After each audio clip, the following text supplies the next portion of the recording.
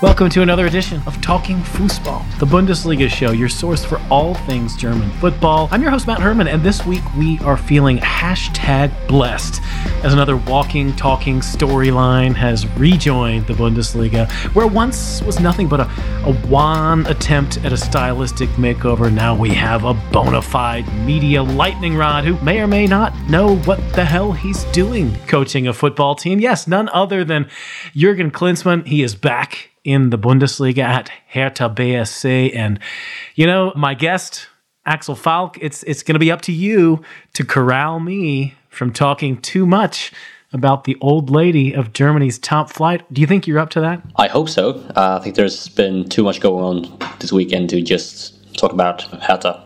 I would agree. And to tell the truth, considering the way results went for Hertha, you know, I don't want to talk too much about him, although I always want to talk too much about him. Axel, this week we're going to have a good long look at Klenzy, of course. We're going to have his first game in charge against Dortmund, whether or not that saved Lucien Favre's bacon. We're going to weigh the relative merits of all the title contenders. We're going to have an overview of what's keeping the Eagles of Eintracht from really fully taking flight from you, Axel.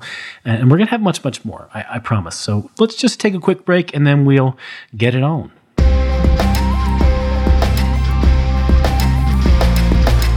Okay, here comes part one of Talking Fußball, the part where we run through the best of the match day that has just passed us by, or in this case, the match day which at the time of recording right now, match day 13, is still kind of hanging on.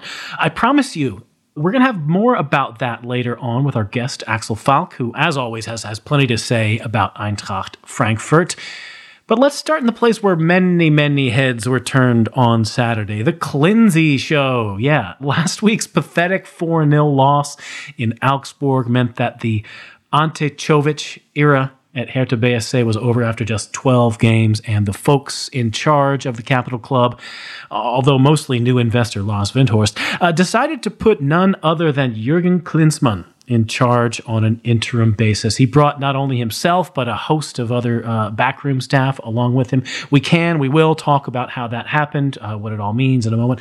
But first, let's take a quick look at how this game went. It was, you know, as I mentioned in the intro, a loss for Hertha, although kind of a weird one. The team came out very fiery, perhaps not quite fully organized in the early going, and were punished twice in 3 minutes by Dortmund. Quick strike moves out of midfield, capped off by Jadon Sancho, alone on the left wing, cutting inside, then Torgan Azar slipping his marker down the middle. Hertha did fight back. They got a goal through Vladimir Darida, redirecting a shot from Dodi Lukebakio, then a bit of good fortune in Mats Hummels' misfortune. 2 yellow cards for that central defender legend, trying to slow down Davie Selke. In both cases, he was off just before halftime. Mostly rearguard action from then on from BVB, which was enough to hold on for a win, other than Davie Selke's goal, which was, chalked off for offside 3 minutes into the second half. Hertha didn't produce a lot of good, clear-cut chances. Axel, I don't know how closely you were watching this game. I think all that verbiage that we just heard means that I really was watching this game really closely. And we will get to the Hertha narrative in just a moment. But let's quickly focus on the Dortmund narrative here. It was a gloomy week leading up to this game. They had that draw at home to Paderborn where they had to dig themselves out of a deep, deep hole. They lost away to Barca in the Champions League. But this, for my money, this was a gritty win, getting a couple of smash and grab goals, defending their hearts out in the second half down to 10 men. I think that, Lucien Favre seemed very satisfied after this game. I think he really should be. I think the Dortmund fans should be satisfied with this performance. Do you think that this means something going forward for this team? I hope so. It's always very, very difficult to say. But I think this could mean something, at least for the players themselves, to gain some kind of self-confidence after what has been a very few difficult weeks or even a very difficult month for them. But I don't think necessarily that this result changes that much for Favre himself. I think the result doesn't change much for Borussia Dortmund as a whole. It changed a bit for the players themselves, as I said, when it comes to their own self-confidence, but for the club and where they are in the table, and what their chances are on winning the title this season with Favre in charge hasn't changed that much. So I think for players, it's always good to win. It's always good to feel like what you're doing is paying off. But I don't think Favre is the one to thank for this win. I don't think Favre is the right man to take them forward either. So I think it's kind of, both ways for them. It's not that good, but not that bad either. I think it's just time to take the leap for Borussia Dortmund, no matter how well they played against Hertha Berlin. Interesting. All right. I didn't know you were so strongly on the Favre out bandwagon. So in your mind, perhaps this was just a pretty routine away win over a pretty poor side, which is, of course, a way you can look at this. If Lucien Favre is not the man to push Dortmund forward. And let's face it, this is a team who came into the season with aspirations of winning the title. They still have those aspirations, but they seem further away than they did, back in August and September. Who is the guy to push them forward? And what is it about Favre's approach that you think is so wrong-headed for this squad? I think, first of all, Favre's approach has always seemed to be a bit too reactionary. He tends to react more than try to proact. He reacts to things that he hasn't foreseen, which is never a good thing for a manager to do. I mean, in-game management is always good to have, but it's not something you need to rely on every game you're in charge, which Favre seems to do. Yeah, the classic Favre image, and we saw it during this game, was, they give up a goal, they get a red card, and you see him on the sideline, hunched over with a little scrap of paper on his thigh, scribbling notes as furiously as possible. And you're thinking to yourself, there's 2 minutes left in the half here, dude. Can't you just let it wait until you get into the locker room and tell the guys then? Yeah, exactly. And I think Favre, football as a whole is always a very, a game filled with momentum, and you need to follow that momentum wherever you go. I think Favre, kind of a very good manager, I think, can kind of see things coming. You can see where, the momentum is turning, and I think Favre just hasn't got that ability to see possible problems or possible dilemmas, in game that other managers might do. So I think has always been his main problem as a manager. Seeing the unforeseen, trying to proact instead of react to things in game. And in regards to who can take over after him, I still think Hasenhüttl at Southampton could be a very good choice. Not that he's done that well at Southampton, obviously not, but I still think he, as a manager, has the capabilities, the tactical capabilities to take a club like Borussia Dortmund to the absolute top, more so than I think Lucien Favre can, because we have seen Favre fail with quite a few clubs on multiple occasions. We've seen him more or less fail in his last season at Hertha. We've seen him fail at Mönchengladbach as well, and he's never come across to me as a title-winning manager. He's come across as more the manager who can take a middle-table club to Europe, which is good, of course, but not the kind of manager you need at a club like Borussia Dortmund. A bit like Niko Kovac in that regard, a manager who can take a mid-table club, a club from the Netherlands to success in some regard. But I don't think Favre is a manager who can take Borussia Dortmund, a club that should be at the top, to the absolute summit of German football, not as it looked throughout his career, at least. Interesting. And I know that this sort of, making that leap is something that clubs have a lot of trouble doing. And when all those clubs saw Frankfurt do it with Niko Kovac, they thought that maybe they would be looking for coaches who could do the same thing. Certainly in some ways, that's probably what a club like Hertha were thinking when they got rid of Paul Dardai and replaced him with Ante Czovic. Probably from the beginning, that was a bit of a premature or a bit of a fanciful decision, considering Czovic's lack of experience. But they gave him a shot. It didn't really work out. And to tell the truth, for a time, a few years ago, it looked like Dardai was going to be that guy. He did get them into Europe. It just didn't turn out to be something year on year. But, turning things over to Hertha, because we did sort of kick things off by looking at this match through their prism. This would seem on its face to be a pretty odd decision. And I remember when Czovic was finally fired earlier leading up to this match day, the rumors that Klinsmann was in the frame to take over on an interim basis initially seemed absurd because, he hasn't coached a club side in, a good 10 years. His, record both at Bayern as a club coach was, not good. And his record in the end for the United States men's national team certainly ended up in a place where I think he burned a lot of bridges, not only in terms of the way that he coached the team, but his team selection with, the sort of management of the U.S. Soccer Federation, for better or for worse.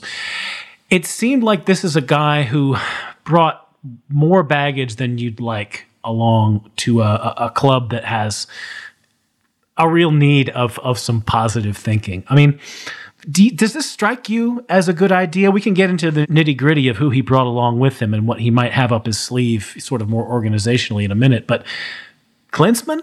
Really? I think Klinsmann as an interim option isn't too bad. I think as a permanent option is horrible, but as an interim option and to then, go back into other sections of the club to be a more structural change is probably a better choice than him as a permanent manager.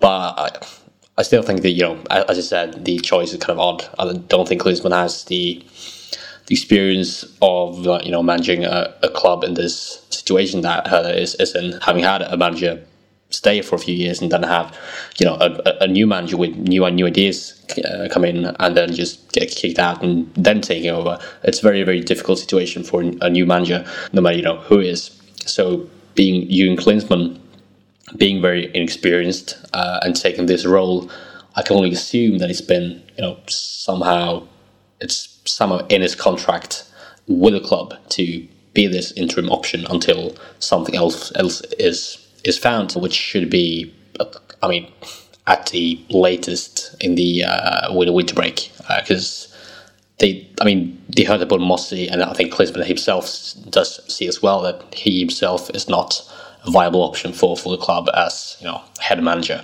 no matter how long time it is. So I think and I hope that they both see that this is not a good option, but I think it's at the moment it's like the best interim option they got, considering they've the former interim option, which was Jovic, is gone, and Klinsmann, who is already is a part of the club, can take another role and possibly get to know the club a bit, being interim manager. So I think this obviously it's not a good choice, and him as I said as a permanent manager would be catastrophic. But as an interim option, it's not too bad. It could be worse. It could be Norbert Meyer, or it could be something like that. Sure. It could be a real Mirko Slomka, or it could be a real retreaded tire that's sort of worn out to the nub. So exactly. So it's not too bad. I think it could be much worse if they tried to get worse, which obviously they shouldn't. But it would be kind of fun to see Norbert Meyer at Hertha. A personal favorite of mine, actually. I don't know Norbert Meyer. His football has always been very tragic to watch. Like choke me with a plastic bag, bad.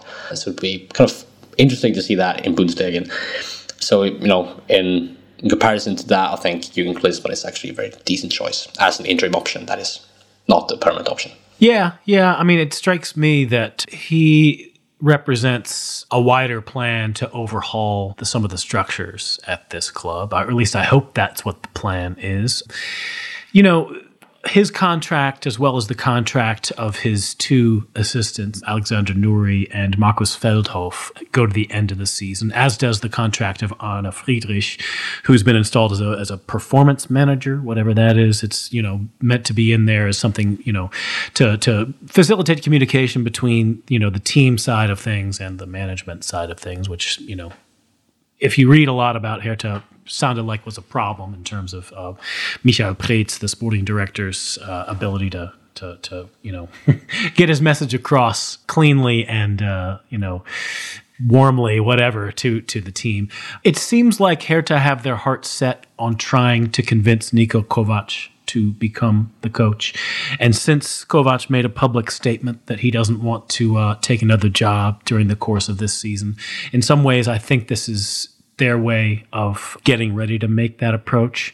But it does come with a certain degree of risk, I think. There's plenty of teams who have put together very nice squads who have thought that they were sufficiently insulated from relegation, purely on the on the back of having that nice squad, who have learned otherwise. I mean, it's happened to Hertha before. It certainly happened to the likes of Stuttgart and Cologne and Hamburg, etc.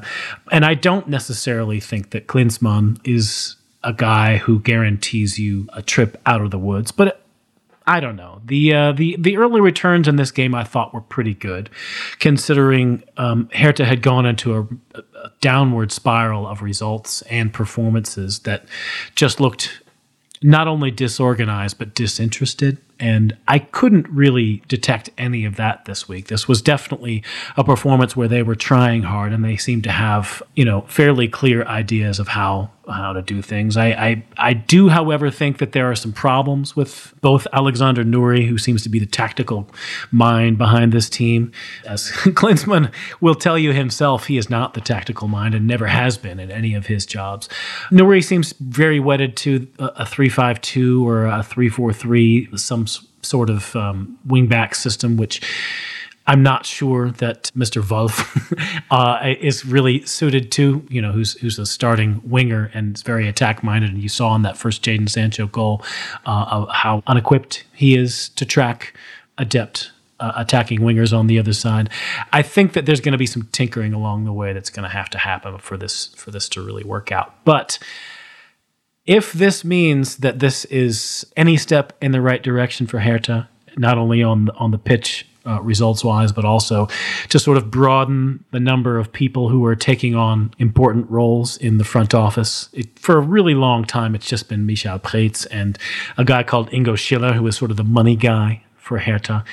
2 people is clearly not enough to really be running a club, and to expand that to 3, 4, 5 people, even once Klinsmann moves back into the front office function on the sort of advisory board as opposed to being a coach after this season, it's going to be a good thing for this club. And I'm ready to buckle up and ride this crazy Klinsy thing. It's going to be really bumpy and weird. Yeah, I agree. It's it's going to be a very bumpy ride.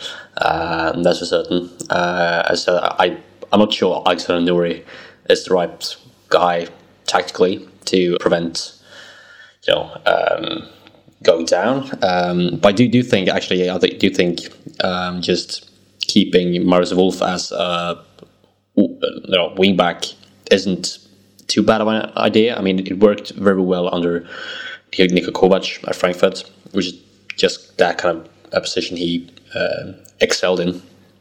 But Alexander Nuri is not Niko Kovac when it comes to defensive stability and defensive coordination, so probably not. But yeah, as you say, I think it's a decent choice. I think, as I said, and as you say, I think it's a very decent choice for Hertha to bring in a few other people into their front office and to bring in a few other people into their structure and try to redo their whole club structure before they move into their new stadium in a few years.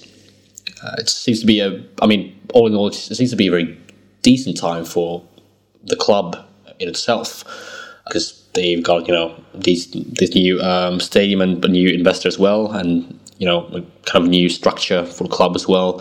But it seems like on the pitch things are just not clicking, and this could be some way of just trying to stabilize that before they try to get that back on track as well. It's kind of difficult to say, but as you say, I think we'll be in for a very bumpy ride. Yep. With the new investment from Windhorst and the stadium plans, which at the moment are kind of going off the rails, but I think they'll figure out some way to make it happen. Yeah. As long as you have a rich guy like Windhorst on your side, a lot of things can happen. Yeah, it's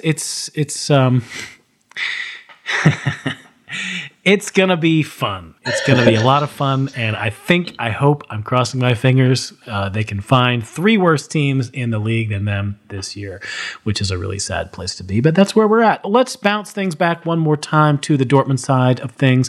We had an interesting listener question from Bill Reese in New Jersey, who asked, a question which basically applies to all of the leading title candidates, and we can apply it to Dortmund. What are the reasons that they will win the title, and what are the reasons that they won't? For me, it all has to do with speed, if you will. They exploited their speed of play and their speed of players in their 2 goals against Hertha. And both in the Paderborn game and against Hertha, their speed at the back is going to be their downfall potentially this season. They were, picked off a bunch of times by Paderborn. They had Mats Hummels sent off because he couldn't keep up with Davy Zelka. So for me, that's the reasons to win, the reasons to not win. Yeah, I kind of agree with that. I think instead of their attack and their speed in attack is probably a reason to win, and their defense and the lack of good transitions in defense as well is probably why they won't win, and why I actually think that they won't win this season. All right, let's talk about another interim coach who has also an illustrious history in the DFB ranks, who is at work in the Bundesliga. It's Hansi Flick. He's up until this weekend, he had done nothing but win since taking over from Niko Kovac. But that came to an end on Saturday night. Leon Bailey, Leverkusen, scoring 2 clinical goals on lightning-fast counterattacks. Bayern, as it happens, could only muster 1 goal through Thomas Müller. I'm just going to say that Leverkusen got an amazing team effort to keep it down to just that 1 goal from Bayern. Thomas Radetzky, Wendell, Lars Bender, the woodwork, let's not forget, all played a big part in getting this win. It was their first win in Munich in 7 years. Alex, this was a game in some ways that was kind of emblematic of the kind of year that it's been in the Bundesliga. Lots of wild swings, luck going around that was not really on the side of the record champions, which is not how it usually goes in the Bundesliga. How do you rate this win for Leverkusen?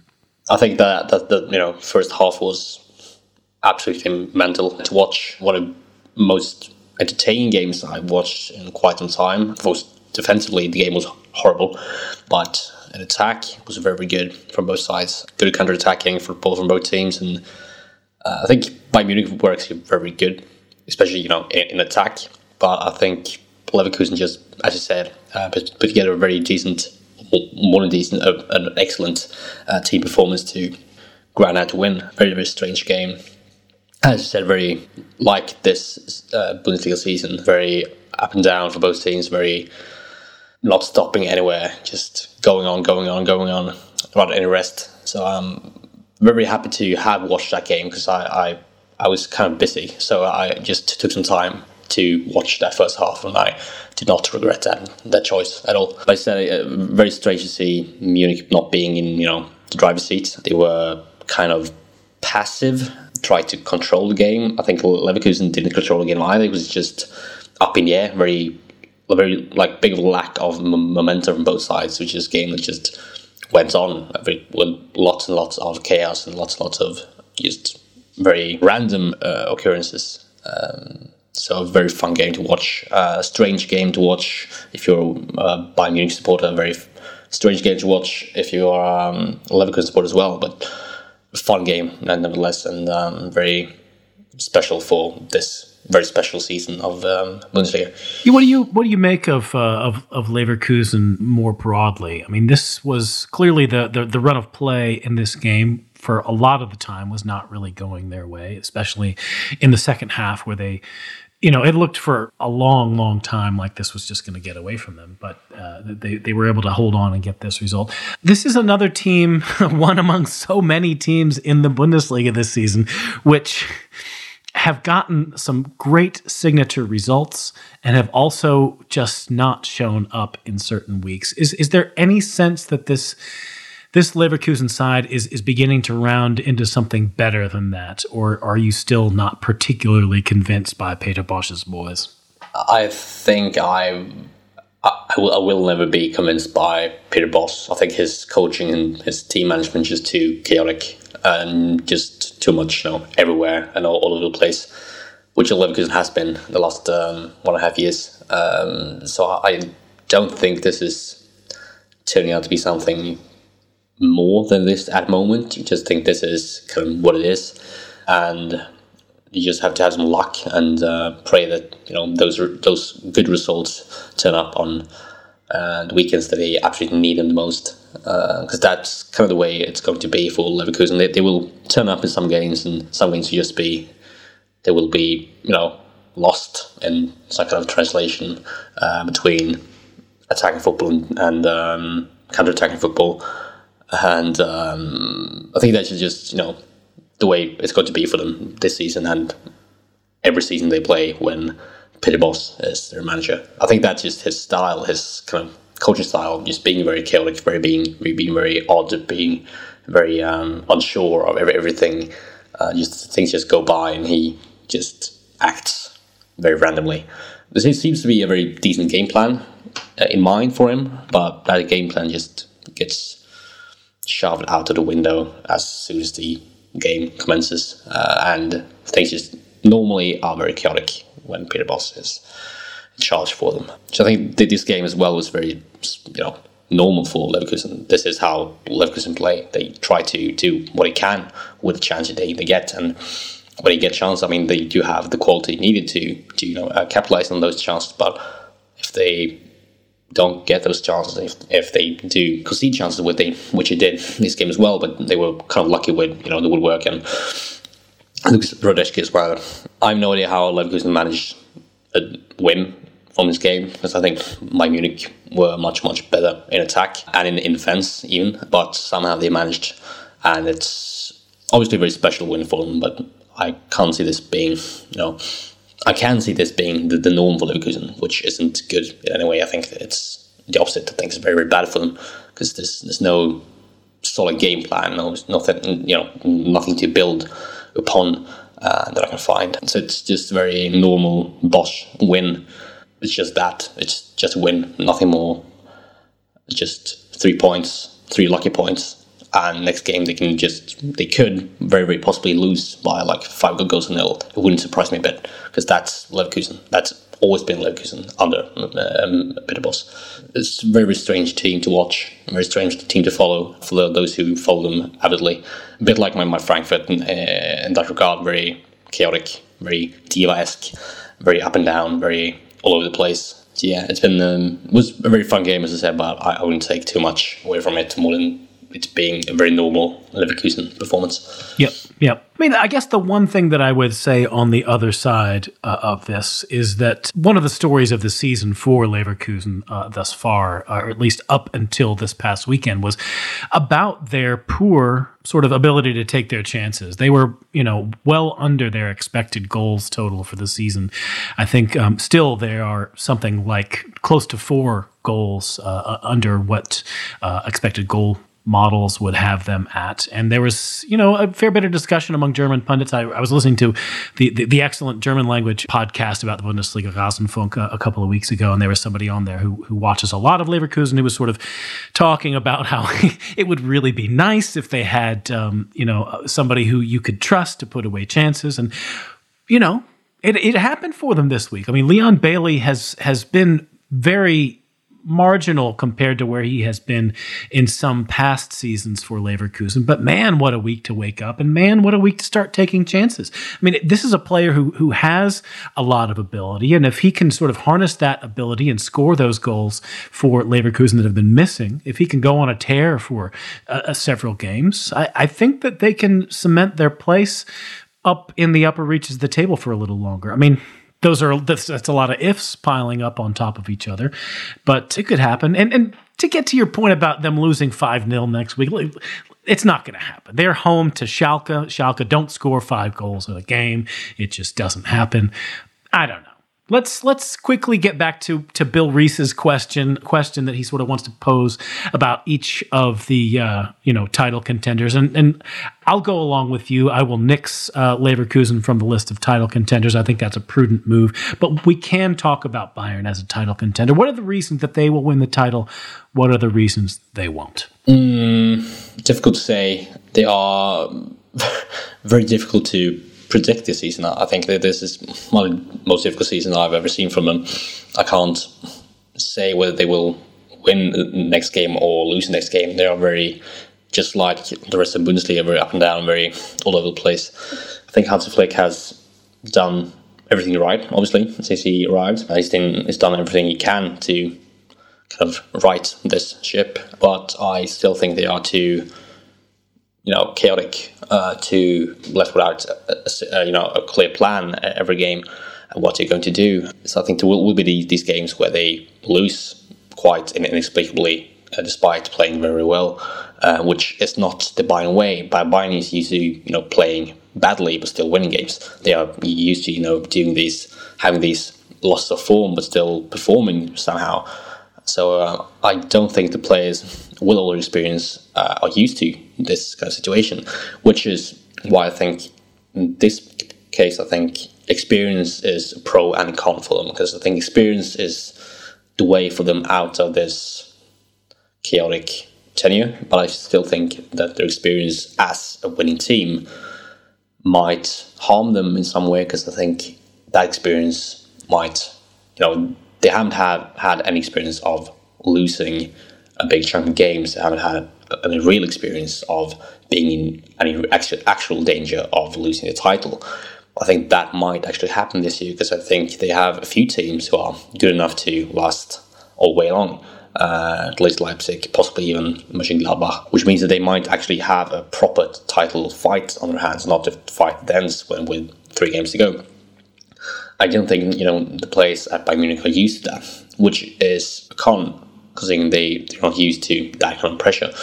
While experience is always a pro, obviously, but in this case, I think it's both, because I think that experience, of only having won the title, not having had to fight that much for it, might harm them more than the experience of having won titles actually will do really good. It's interesting you picked a sort of double-edged sword answer to that question, because I kind of have one as well, and that the reason I think that they will win the title is Robert Lewandowski. And the reason why I think they might not win the title is also Robert Lewandowski. This is not to say that I think, I have nothing but admiration for Robert Lewandowski, but there is only one of him, which means that if he experiences any sort of drop-off in form, which, let's face it, is normal for any striker, for any footballer, or if, he gets injured, Bayern just have nothing in their squad that does anything like what he does. And I just have a feeling that if something goes wrong for him, then that's Bayern sunk.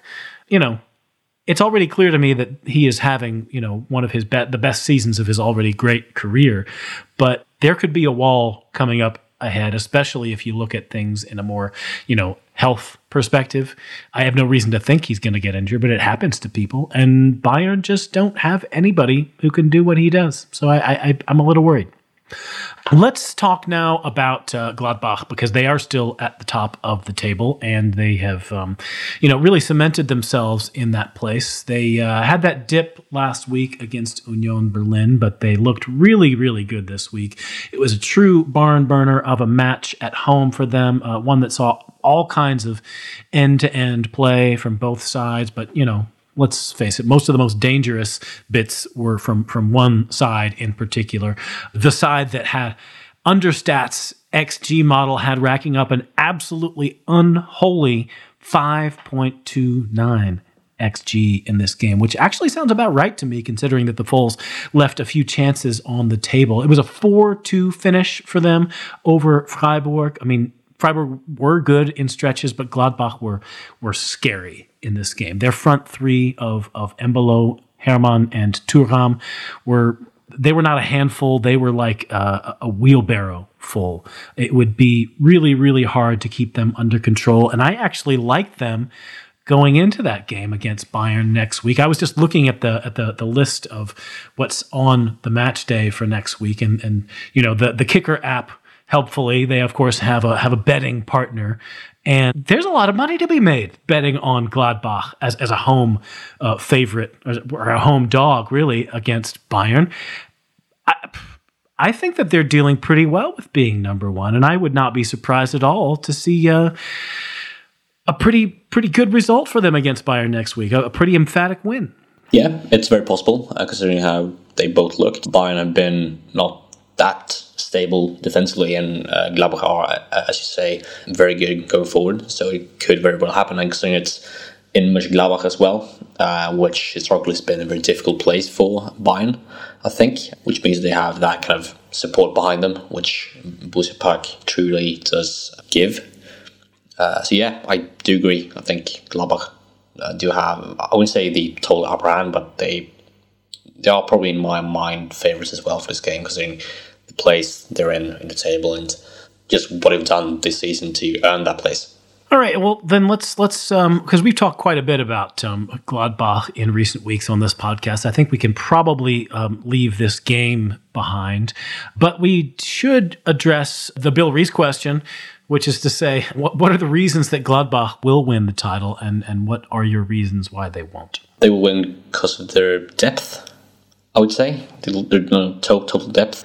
They have not one but two players in almost every position who can, do well. I would say possibly even just goalkeeper is the only position where they lack that kind of depth. But goalkeeping is rarely a problem. Jan Sommer has basically never been that injured for a long time, so it shouldn't be a problem. They have backup in every position, a backup that's possibly even as good as their starting option, which is always very nice to have. And the backup they have and the starting players they have are also very flexible players. They can play in an array of different positions. They can do an array of different things on the pitch, play in an array of different roles, which I think Marco Rose is very happy to have. So I think that depth and that flexibility within that depth is something that will truly help them in their endeavour to win the title. Their will not is more difficult because I haven't seen that many weaknesses this season from them. I think inexperience could be one. Obviously, that's always one. Not being experienced enough to, take that, do that, run an extra mile in the last few games. Just not keeping that focus in the key moments. That could be one aspect of the experience that could work against Gladbach, because they're not the most experienced squad. They haven't won that much. They had a very good last season, but more than that, there's been a few rough years, and most of the players haven't been with Gladbach since. They've only seen a team that's kind of finished in the top half or possibly Europa League. They haven't been able to fight for the league in any way with any club they've been with. So I think inexperience should be the main con for Borussia Mönchengladbach. Mm-hmm. Yeah, I agree with you, but I truthfully think that this is another one of those, I don't know, maybe it could go either way situations. I think that their real strength and the reason why they will win the title is that their personnel and their system match up so well. Marco Rose's idea of how to play football being, about quick transitions and playing pretty vertically to pretty quick players who can get up the wing or switch positions between the wings in the middle happens to be perfect for the squad that they have. But I do, however, think that as that system becomes more familiar to more of the league, that they might run into problems being something of a system team. And I think that they might be, I don't know, maybe another year or another transfer window or two away from having a couple of more players who can sort of transcend that. I mean, Marcus Thuram, I've been super, super impressed with in this season, not only with how he fits in the system, but just the moments of magic that he's able to come up with. There's definitely times where he has managed to either, get a shot off or set up a teammate in a position that, a lot of other players in this league just wouldn't be up to. I mean, he is a player who I feel is sort of transcends that concept that I think this is a system team. But I don't think they have a lot of other players who can sort of exist in this system and come up with those, individual brilliance type moments and be the sort of difference maker. I think that they might be a little short of those. Let's move on to the last of our four official title candidates. That is RB Leipzig. They also picked up a win this weekend.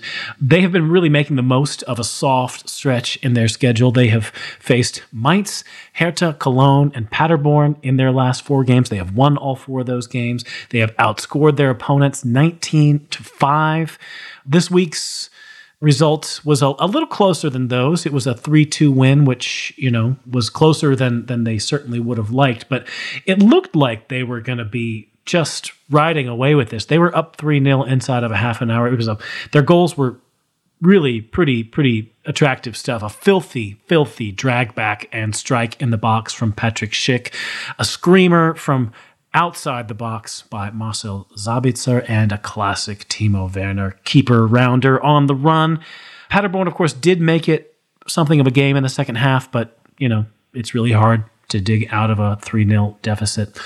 You mentioned the squad depth of Gladbach just a moment ago, Alex. We've been talking about the squad depth of RB all season, and how that there's still players who have yet to make an impact this season. I'm thinking of guys like Tyler Adams, one of their best players last Rückrunde. Of course, Patrick Schick now, who had struggled with ankle issues until recently. It was his first start for his first goal. Everything is working for RB at the moment. What do you make of this team? I mean, it's just a very Nagelsmann team. Brilliant going forward. Decent in defense as well. I mean, their numbers tell otherwise, because I think they've conceded least goals in the league. But sometimes they can have a few lapses of concentration. But they are, very good in defense as well. But their attack is and has always been Leipzig's strength. And with Nagelsmann, that's just amplified. So I think their depth, as you said, was probably their main pro. I think their way of attacking in so many different ways and different positions, and trying different things to break teams down. They always seem to find some kind of way to do it. And Nagelsmann is always a very amazing coach at coaching attackers. He did it with Kramaric, did with Belfodil, who did with Shalai, which is a miracle. So him having Timo Werner, him having Christopher Nkunku, and so on at his disposal is like a child in a chocolate factory. He's so happy to have these players, these raw talents to work with, and they should be as happy to work with him. So I think depth and Julian Nagelsmann should probably be the main pros for Leipzig this season. What are your cons? What are the reasons they won't win the league? That's very difficult. I haven't got a clue, actually, because I haven't seen that many cons for Leipzig this season. I haven't seen that much negative from them. They look so amazing. Possibly routine and experience is always a con for these teams. Leipzig as a club has been around for that long, so that could be an aspect. That's possibly the only thing I can come up with when it comes to Leipzig at the moment. They seem very strong. My main title favourites for the season at the moment. Yep. All right. Well, you had pretty much the same stuff as me. I thought squad depth was really their biggest strength. The fact that they just seem to have, a quality that, when one guy goes down, the next just comes up and plays just as well or better. The squad rotation, they seem to not have any drop off in quality. And my reason that they won't win the league is nothing. I'm beginning to think that they are going to win the league. Since we're in agreement on that, I think we should probably knock part 1 on the head and come back in just a moment with part 2 with discussions of the rest of the league in brief.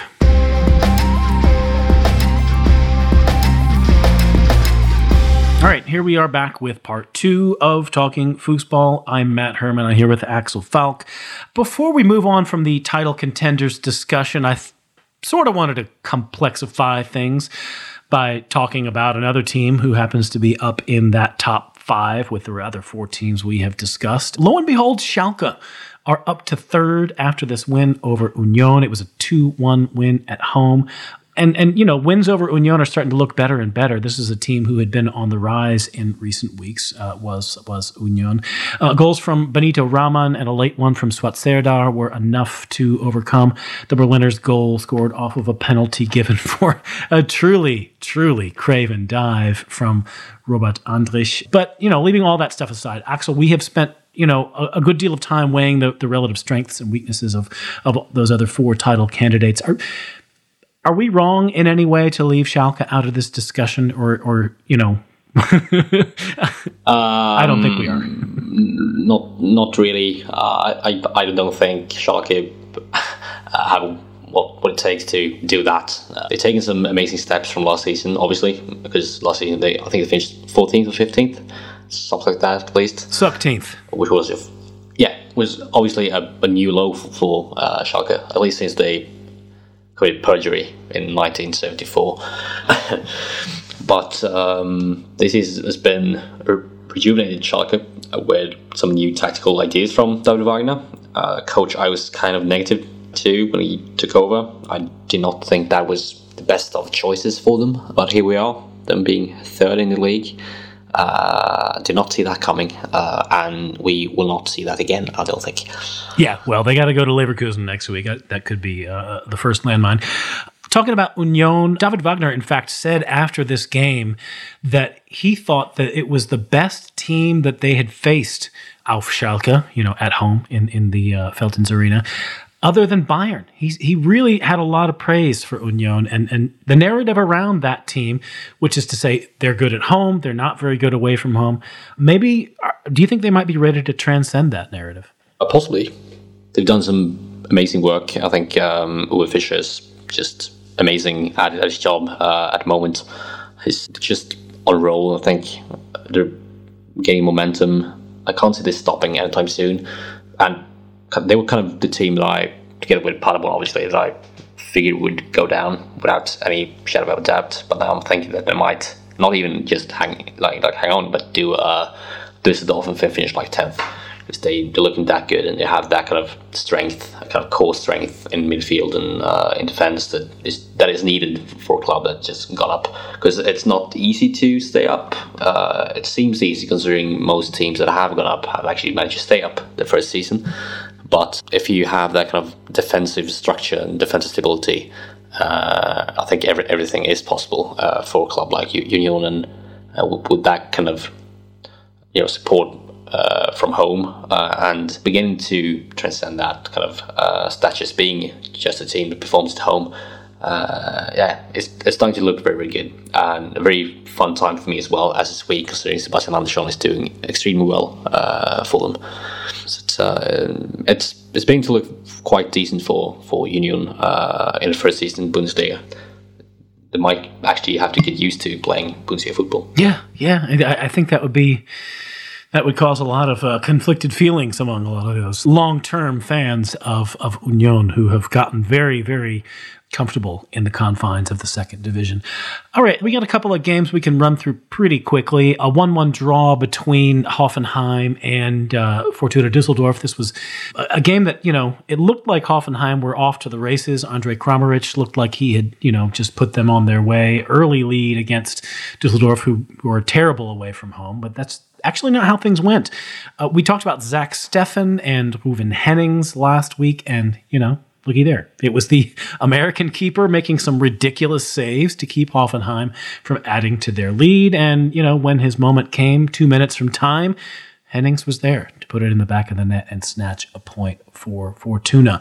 Wolfsburg, who are also sort of in that mid-table fringe Europe section, they missed their chance to get back into those European places, while Bremen got their first league win since September, if you can believe that. It was a 3-2 win away from home for Werder, a seesaw game that just ended up on the seaside with Bremen and Wolfsburg trading goals until the clock ran out, and Bremen were up 3-2 at that point. Milot Rashica, as is often the case, was at the center of all good things for Werder. He scored early, he scored late. I didn't see this game live or on highlights. I don't know if you did. I don't know if you have anything to add, but we can also just move on to talking about Eintracht, because that's what I get you on this show for sometimes, right? Yep. Coming up on Monday night, we've got another team hoping to stay in touch with the fringes of European competition. That is Eintracht. That is your team, Axel. Of course, they're not just looking to get back into Europe through the league. They have an ongoing European adventure happening. How about that win in London this week? A special, to say the least. As a childhood Arsenal fan, it was kind of a difficult night. I know how to cope, because on one hand, my probably favorite team in the last 10 years, Frankfurt, that is, beat my. But then once again, on the other hand, my childhood team, Arsenal, who I I'm very, very fond of.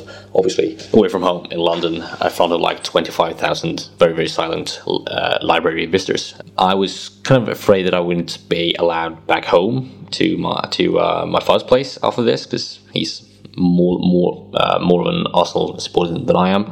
But luckily, I was. He hasn't seen the Bundesliga light. He has. He's actually a Stuttgart fan, but he's more of an Arsenal fan, more than a Stuttgart fan, at least.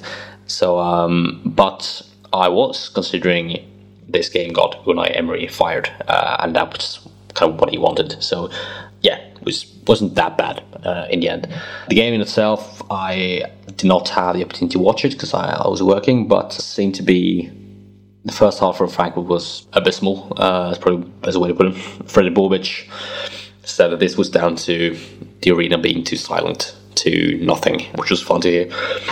And in the second half, we managed to get back on track with 2 goals from Daichi Kamada, the liberator of Arsenal Football Club, which, I mean, the second half was very good from Frankfurt, just very good football, very good attacking flow, and fans managed to make themselves heard, even though they shouldn't even have been there, considering we have a stadium ban for both of our away games in Europa League in the Rückrunde.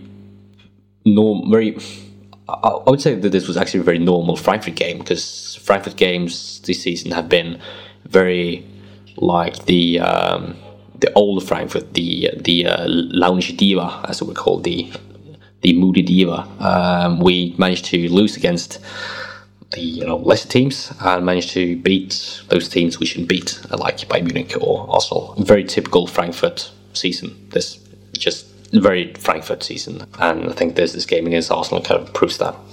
Yeah, because this has been a season not only of these kinds of wins away from home to Arsenal in the Europa League. We've seen them tear Bayern apart in the league at home. And then we've seen them lose at home to Wolfsburg last week. We've seen them lose to Augsburg early on, which, at the time we didn't realize what a generally poor side Augsburg were. Do you have any fear that this is, you mentioned the sort of reputation as the Moody Diva, and that, the last several years under Kovac and then Hütter, Frankfurt was beginning to look like a much more stable number and perhaps ready to establish itself as a sort of fringe European team. Are you worried that some of that progress is maybe at risk, or do you think that this is just the lot in life of a Frankfurt fan? I think the latter, actually. I think the progress that has been made hasn't been erased in any way. I think it's still there. I think this season has been decent still. I mean, we've had some very, very good games against teams that we should have good games against as well. It's just been Moody Diva-esque. And I think, this season was always coming after the summer we had, where we lost our 3 attacking key players, and having to replace them, having to replace the whole system with a new one, kind of was never going to be easy. So I think the games against really good teams is down to us having the motivation of playing those games against the lesser teams. I don't think we have the attacking strength at the moment to tear them down or tear them apart as we did last season. I think the last season was kind of a bad model for what Frankfurt should be. I don't think Frankfurt should be that good at the moment. I don't think we are that good at the moment. I think this season is more kind of the quality we have. We are still on the fringe of regular European football, and we shouldn't tell ourselves anything less than just that, or more than just that. I think we've kind of grown accustomed to success in some way, which is strange, and then experiencing these at times difficult or strange results might seem pretty strange for us, because we're not used to it anymore. But we should remember where we came from and the team we actually are and the team we actually have. And if we do that, then we'll see that these results are just kind of the result of the process, structural process that's been going on for a few years, and I think that will keep on going on. And it's kind of difficult to put into words, because I think we are like the Moody Diva, but we're still more than that. We are a bit more stable than that. We're better than that. We can manage more than we have. And I think we do sometimes manage more than we have managed. But I still think there's some way to go to the absolute potential of this team, which some of these games, as you said, against Wolfsburg and Augsburg have shown. Hopefully tomorrow against Mainz we can show the world that we are as good as we can be, because Mainz is a team that we actually should beat, home or away. So yeah, it's a very long answer to the question, but it's I think we are kind of somewhere between progress and Moody Diva. Yeah. Somewhere in the midst of a transition between a very attacking team to a more stable team. Yeah, it's funny, you know, and we're just about to wrap up here, but we do have one more game to sort of mention, and it actually it contains a team who's sort of not as far along in that progression, or maybe not on that path at all, let's just say. Cologne, who get a 1-1 draw against Augsburg. This is also a club that, like Frankfurt, has had a pretty turbulent last 20-25 years of going up and down. They have not gotten themselves on that path towards redemption, and the result that they got this weekend didn't really do them a lot of favors either. Tons of desperation in this game. We had, a penalty save from Timo Horn. We had red cards for both sides. Rafael Chicos, his red card took Cologne down to 10. Then Andre Hahn had a red card to take Augsburg down to 10. Late goal from John Cordoba rescued a point for the Billy Goats. Everyone was pleased as punch to get a point out of this game, but that's not a lot of payoff for a lot of work. Things don't look really good for Cologne. This was, they've now gone 5 games without a win. Anybody who's watched the Bundesliga for a while knows what Cologne are generally up to in this league, which is to say either, talking themselves into we're going all the way in Europe, or getting themselves relegated, firing their coach after 11 games. Not exactly a way to keep things stable. Markus Gisdol, also not exactly the kind of hire that people look at as being one for the future. This feels to me like another doomed season for Cologne. Does it feel that way to you? Yeah. Sadly, I think they've shot themselves in the foot with this, action of firing by Lotz. I still think he was actually good enough for Köln, and even though it might seem that he wasn't, I think firing him 11 games into the season, into their new season, into their coming season in Bundesliga, it's not a good way to go for a club. Never a good way to go as a club, and I think they seem to be on their way back. But now they seem to slowly drift back into oblivion, which is, I would say, harrowing to see, because Cologne is a club that belongs in Bundesliga, and they belong at the top of the Bundesliga. So it's never nice to see a traditional club like Cologne sink, but they seem to do just that. All right, that is all for this edition of Talking Fußball then, which was produced, as always, by Aidan Rantoul. Really nice to have you back on the podcast, Axel. Thank you very much. Nice.